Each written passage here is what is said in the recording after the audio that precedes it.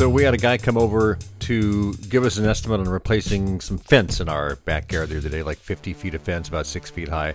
And I have this theory, it's kind of held true for many years, although not lately, that any, significant piece of upgrade or repair you need to do to your house is about $1,500. It's happened in the past. A new garage door, $1,500. Need to replace the little area of driveway, $1,500. Need to repair that part of the roof, $1,500. So you see where this is going, right? Didn't matter. He came, took measurements, gave us some pricing options, definitely more than $1,500. Said he'd get back to us with additional information. We said, well, we're just in the initial phase, gathering information, and we might not even do anything until like fall. So we could hold on till then. So it took him 2 days to email a quote over, which was incomplete, by the way, and confusing. He gave us just of the two options we talked about and didn't send info on the third, which we did talk about. And he didn't give us a price for the shorter side fence with a gate, which we asked for. He said, yeah, I'll get this to you. So I emailed him back and said, you forgot this. And he says, I'll get, he got right back to me. He says, I'll send that to you ASAP. To me, that means as soon as possible. That was, from the day I'm recording this 5 days ago. So apparently as soon as possible doesn't translate. So still waiting. And this is from one of the top fencing companies in the area. I mean, I see their trucks everywhere. But this salesperson seemed to be a little lacking. Hey, this is Tim Patterson, and this is Trade Show Guy Monday Morning Coffee. Back after a few weeks break. Fun to be back. And you can find us at tradeshowguy.net. Be sure to leave us a thumbs up or even a quick note of review wherever you find this podcast, whether it's on the blog or an Apple Podcasts or on SoundCloud where it's hosted. So, the whole sales thing, that's interesting because I do sales and you always try and be the best person you can to get back with information. But every once in a while you run into, actually it's more often than every once in a while, frequently you run into salespeople that you interact with that just don't follow up. And you wonder why. So this week, I circled back to a guest I had on a few years ago, a fun guy named Dan Paulson, because of some of the new things he's doing in the business world. Fun chat. He's got a new podcast out, which we talked about. He's working on a new book, early stages. I hope you enjoy. I want to welcome Dan Paulson back to Trade Show Guy Monday Morning Coffee. Dan, it's so great to see you again. It's been a while. Tim, it has. It's been a long while. I think a lot's changed since the last time we talked. A lot's changed in the last year or so, definitely. We connected, I don't know, a year and a half, 2 years. Well, actually, it's been about 4 years ago when you had a book out, Apples to Apples, which I really enjoyed, how to stand out from the competition, which was fun to read and talk to you about. And I know you've got a lot more going on than just a book. We all seem to have a book or two or three in us, and that's another topic. But you've also, I got an email from you in the last week or two about a new podcast you've got. It also mentioned a new group called the Pit Crew. So there's a lot to unpack here, it seems like. So first of all, how's business been for you? How have you done over the last year? Everyone has got a different story to tell. Yeah. Well, I'll say this, it's been interesting, right? It's been quite a bit different. I went from driving a lot and spending a lot of time in between meetings in coffee shops and restaurants. Of course, there were no coffee shops or restaurants to spend any time in, nor were there any in-person meetings, really. I had probably less meetings than you could count on one hand over the course of the last 12 months. But in a lot of ways, that was very good, because what it allowed me to do is allowed me to get more efficient with my own business. Everything I can do remotely. So that's the beauty of it. I live here in the Midwest, so a lot of times people like to see you in person, and that was always the kind of sticking point with a lot of my clients, is they wanted me in their office to meet one-on-one with them. And of course, that all changed last March. So that completely shut down, and they got comfortable meeting over the phone or via Zoom. And that's really what we've been doing ever since. So even though I watched a lot, I'm sorry? I was going to say, we all look back and wish we'd all bought Zoom stock, right? Zoom or Microsoft Teams, or Right. I think there's 3 or 4 different platforms I've been using, but it's really changed things in many ways for the better. I don't mind driving or miss out on driving. If I'm going to drive, I'd rather do it recreationally instead of driving back and forth for meetings. And it's made me a lot more efficient. So even though business did take somewhat of a hit, obviously a lot of companies were kind of in a holding pattern over the last 12 months. It still turned out pretty good. So I'm not going to complain. I'm happy where I'm at. Well, good to hear. You did mention a new podcast, Successful Not Satisfied. What's that all about? How'd that come about, and how long has that been a thing? Well, Successful Not Satisfied really came about. So you're talking about books, right? I've got another book that I've been working on, and that all got put on hold with the pandemic because a lot of the meetings I was having with CEOs also got put on hold through that. So we're hoping to restart that again soon. But Hmm. the whole concept of the book was really, as I talk with business owners, both clients and otherwise, the high performing ones, success is just a bar that is constantly being raised. Yeah. And that bar, as you raise it, obviously brings forth new challenges. So the idea behind Successful Not Satisfied was that, as high performer entrepreneurs that we are, we always tend to look for what's next. And when we're looking for what's next, a lot of times that brings forward challenges in what we don't know, and also maybe uncovers some hidden weaknesses that we've got to deal with in our own leadership style, in our own leadership personality. And really the point of the podcast was to take a different approach. Most podcasts, you bring in subject matter experts. This was to actually bring in the business owners to talk about the wins, the challenges, what they've learned, what they face, and what causes them stress. And it's a different approach. Everyone's really so far been very transparent and very authentic about sharing their story, which for me, and I think for a lot of business owners, is refreshing, because you no longer hear about the Cinderella story or the overnight success, or even if we are talking to somebody who seems like an overnight success, we're talking about the challenges that it took to get them there. And usually, again, it's months, it's years in the making. In a few cases, we talked to people that during the pandemic had a very positive outcome business wise. So everything just kind of fell right into their lap. One CEO I talked with, he owns a t-shirt printing company on demand. Well, the moment, again, you can go to a store to buy things, or a lot of companies didn't have the setup for on-demand services like this. His business just exploded over this. So, because they also do direct ship to the consumer, which is, again, something that a lot of the companies that do the logo apparel and stuff really don't have the capability of to ship to individual clients along the way. So that's really where they excelled. And that was the whole point of the podcast, to really share that side of business and get people to realize that, hey, all this stuff I'm going through, it's not just me. Even the guys that seem to be doing well seem to face the same challenges I do. Yeah. So there's a million podcasts out there. I've got one, obviously. I've had others. And, it's funny because I listen to a fair amount of podcasts, and there are a few that sort of float to the top of, I listen to this one here and this one there. And then I find a couple or, half a dozen that I like and I keep going back to. So who would this be really aimed at that might find that it resonates with them about what they're trying to do? Business owners, entrepreneurs, it sounds like. Maybe you can narrow it down a little more. Yeah, I really see this for my target, at least who I'm trying to target this towards, is business owners of, I would say, larger, small to medium-sized companies where they're privately held. Usually the owner is the person who started the company, and they've been able to grow it to a point where, again, it's been highly successful, but now they're kind of reaching that next plateau. And what are we going to do to get over that next plateau? Or what are the challenges we're facing as we're overcoming that? So a lot of it's really talking about not only the business or the technical side of things, but it's really getting into kind of the culture, finding the right employees. How do you keep the right employees? How do you keep those employees engaged? So we're touching a lot on the human element of business instead of just the technical aspects of, say, sales or marketing.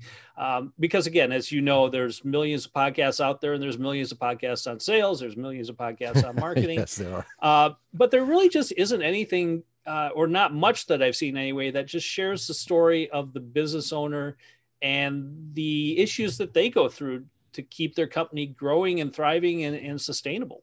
And I suspect some of that conversation may come to the point where the business owners are getting to a point where, maybe we should sell it. Maybe we should hand it off to the next generation.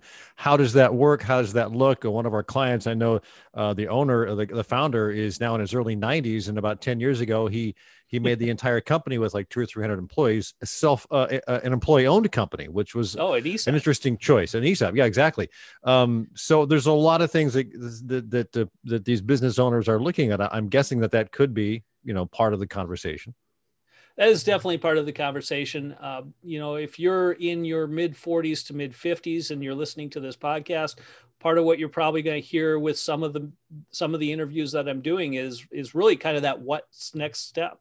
Yeah. And it's not as easy as one would think. It's good if you're starting to think about 10 years down the road and what does that look like. I find a lot of business owners think about 6 months down the road. And they're going, oh, I want to sell it, or I want to form an ESOP, or I want to pass it off to an employee. And how do we go about doing that? And it's not as easy as just flipping a switch in most cases, if you want the company to sustain itself and keep going. If you're just going to close the doors, lock them behind you, call it a day, then I think that's fine. But what I found is most business owners, really, this is kind of their asset. This is their retirement fund. Many of them have other forms of retirement, but they really look at this as kind of their final nest egg. And one is, how do we keep that going and how do I get the most value out of it? And two is, after I sell it, what else am I going to do with myself? And we don't get a lot of that in the Successful Not Satisfied, but I think that's going to become an important discussion in the future, is once you give up what you've been doing 24/7 for 10, 20, 30, 40 years, what are you going to do after that? Because you can only play golf so many days. I'm sure there's a few people that will correct me and say I can play golf every day of the week. Right. But most people after about a month are going to realize that's enough and they're going to want to go off and do something else. They want to do something. So what interests them? Yeah, exactly. Yeah. So figuring out how to repurpose yourself and make the most of what you got, because let's face it, we all start businesses with the idea that it brings us more freedom. At some point that freedom gets constrained, and what I'm trying to help them do is figure out how to open that up and still have the company keep going. But then the next phase is, once I'm done, what other freedom do I want? Do I want freedom to travel? Do I have a special cause I want to go support? You never know. Yeah. And that's what a lot of people are going to have to figure out in the future. Well, that sounds like an interesting podcast. I will check it out. A lot of opportunity for really rich, deep discussion in those topics, it sounds like. So very cool. I did want to mention this as well. You had in that same note that was really kind of a comprehensive note about stuff that's going on. You mentioned the pit crew, which you'll have to tell the story of why you call it the pit crew. But the thing that caught my eye was this statement, because you're forming a group, I guess. My vision is to create a community of business leaders like yourself who want more. So let's pivot to what that is. What's the pit crew? Where'd the name come from, first of all? So this is, again, this all ties together. So to the theme, Successful Not Satisfied.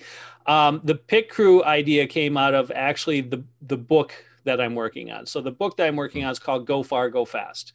And the idea is, how do you create sustainable, thriving companies as quickly and as efficiently as possible? And part of the secret in that is it's not so quick and it's not always so efficient, but the long term is, how do you get from point A to point B quicker with fewer mistakes? And I'm a car guy, so I've been a Corvette owner for probably 30 years. I've always enjoyed everything from classics to high performance automobiles, everything from showing to racing, you name it. And a lot of the themes that I'm using in the book come out of racing terminology, pit crew being one of them. Right. Initially, I had actually formed a pit crew, but in that particular case, it was actually bringing together a bunch of subject matter experts that we could work independently, yet in conjunction with a business owner, to help them overcome the various challenges they have.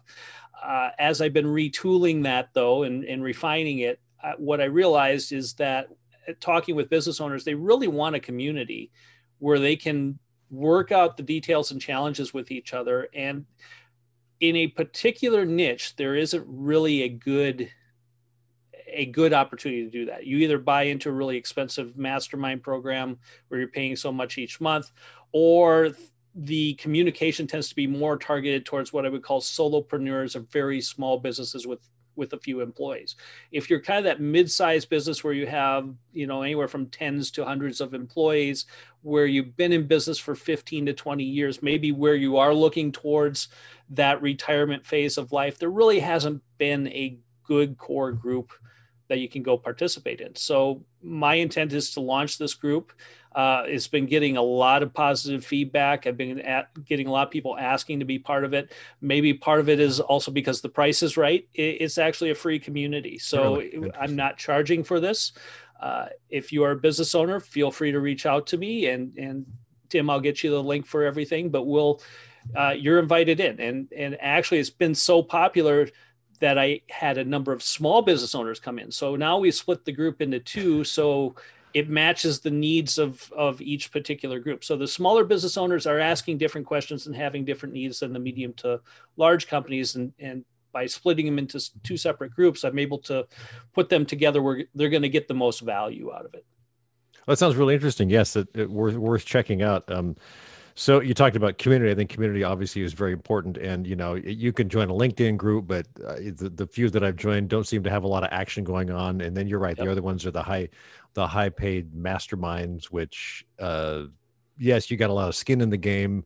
So you're gonna, and sometimes you still don't get a lot out of it. Well, that's true. So before we wrap it up here, I think it's kind of fun. You mentioned you're a car guy. I'm kind of a car guy observer. I don't own a classic car or anything. What year is your Corvette, by the way? Well, it was a 2016. I just recently parted with it because I'm getting ready for a 2022 Z06. Oh, geez.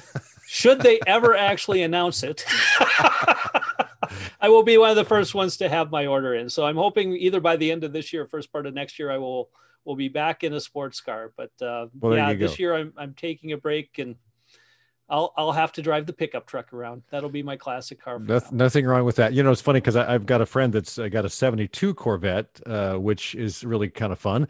But he and I have been going down to, we're in Oregon. We drive to Monterey every August. They have the historic car races, the Pebble Beach car show. And to see those historic cars from back at the turn of the century, turn of the last century, all the way to 25 years ago, some of the Indy cars from the 70s, 80s, even early 90s now racing around Laguna Seca is just fascinating to me. The smell of the alcohol fuel or whatever, and it's kind of fun to watch. And of course, the car shows, the auctions, and everything. It is an interesting world of vintage and exotic cars. It's just a fascinating world. But you're right. If you want to own a bunch of those, that's a different world in and of itself. So. Yeah. You got to like wrenching on cars then. And I'm more attuned to driving them than I am to working on them. Those days have long passed me by, but we have a similar situation. I'm from Wisconsin. If you are a racing guy, you're very familiar with Elkhart Lake, or a racing gal for that matter. Number of great races happen up there, IMSA and all the classic races. So we have what's called the Brian Redmond Challenge, which usually takes place about mid-July.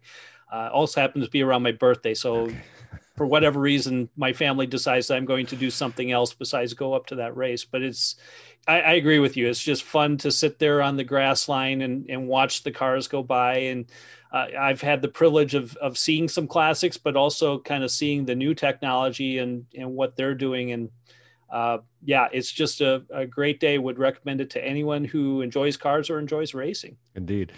Speaking with Dan Paulson, author, coach, speaker, and so much more, car guy. How can we find you online, Dan? I can't hear you. How can we find you online? Oh, okay. You can find me online. Probably the best place to go right now is heydanwhatsnext.com. And to actually, so if you just type that in, that'll get you to my free one-page business plan. Okay. And that plan is designed to be used each quarter of your business. So it's a little bit more agile approach to business planning. If you put /community, that will get you access to signing up for the pit crew. And I would also encourage you to check that out. Dan, it's been a pleasure to catch up and see you again. Thanks again for spending some time here. Thanks again, Tim. I appreciate it. Thanks again to Dan Paulson for being on this week's Trade Show Guy Monday Morning Coffee. Before we wrap up this week's One Good Thing, I ran across this just, 3 or 4 weeks ago, somewhere in an email. I ran across this watch called the Wyze watch, WYZE. I knew nothing about them. I started reading about them. I thought, well, this is interesting. What does it do? I don't own an Apple Watch, although I have a lot of other Apple products. An Apple Watch, just, I figured the several $100s, it's for a watch, maybe not. $19.99. I went, really? $19.99? So I thought, what can I lose? So like $19.99. It came like within 2 days. It was great. I really like it. It's fun. It does a lot of stuff, not as much as the Apple Watch or the Samsung Watch. But for $19.99, it's a pretty good watch. So anyway, that's this week's One Good Thing. We'll see you next time here on Trade Show Guy Monday Morning Coffee.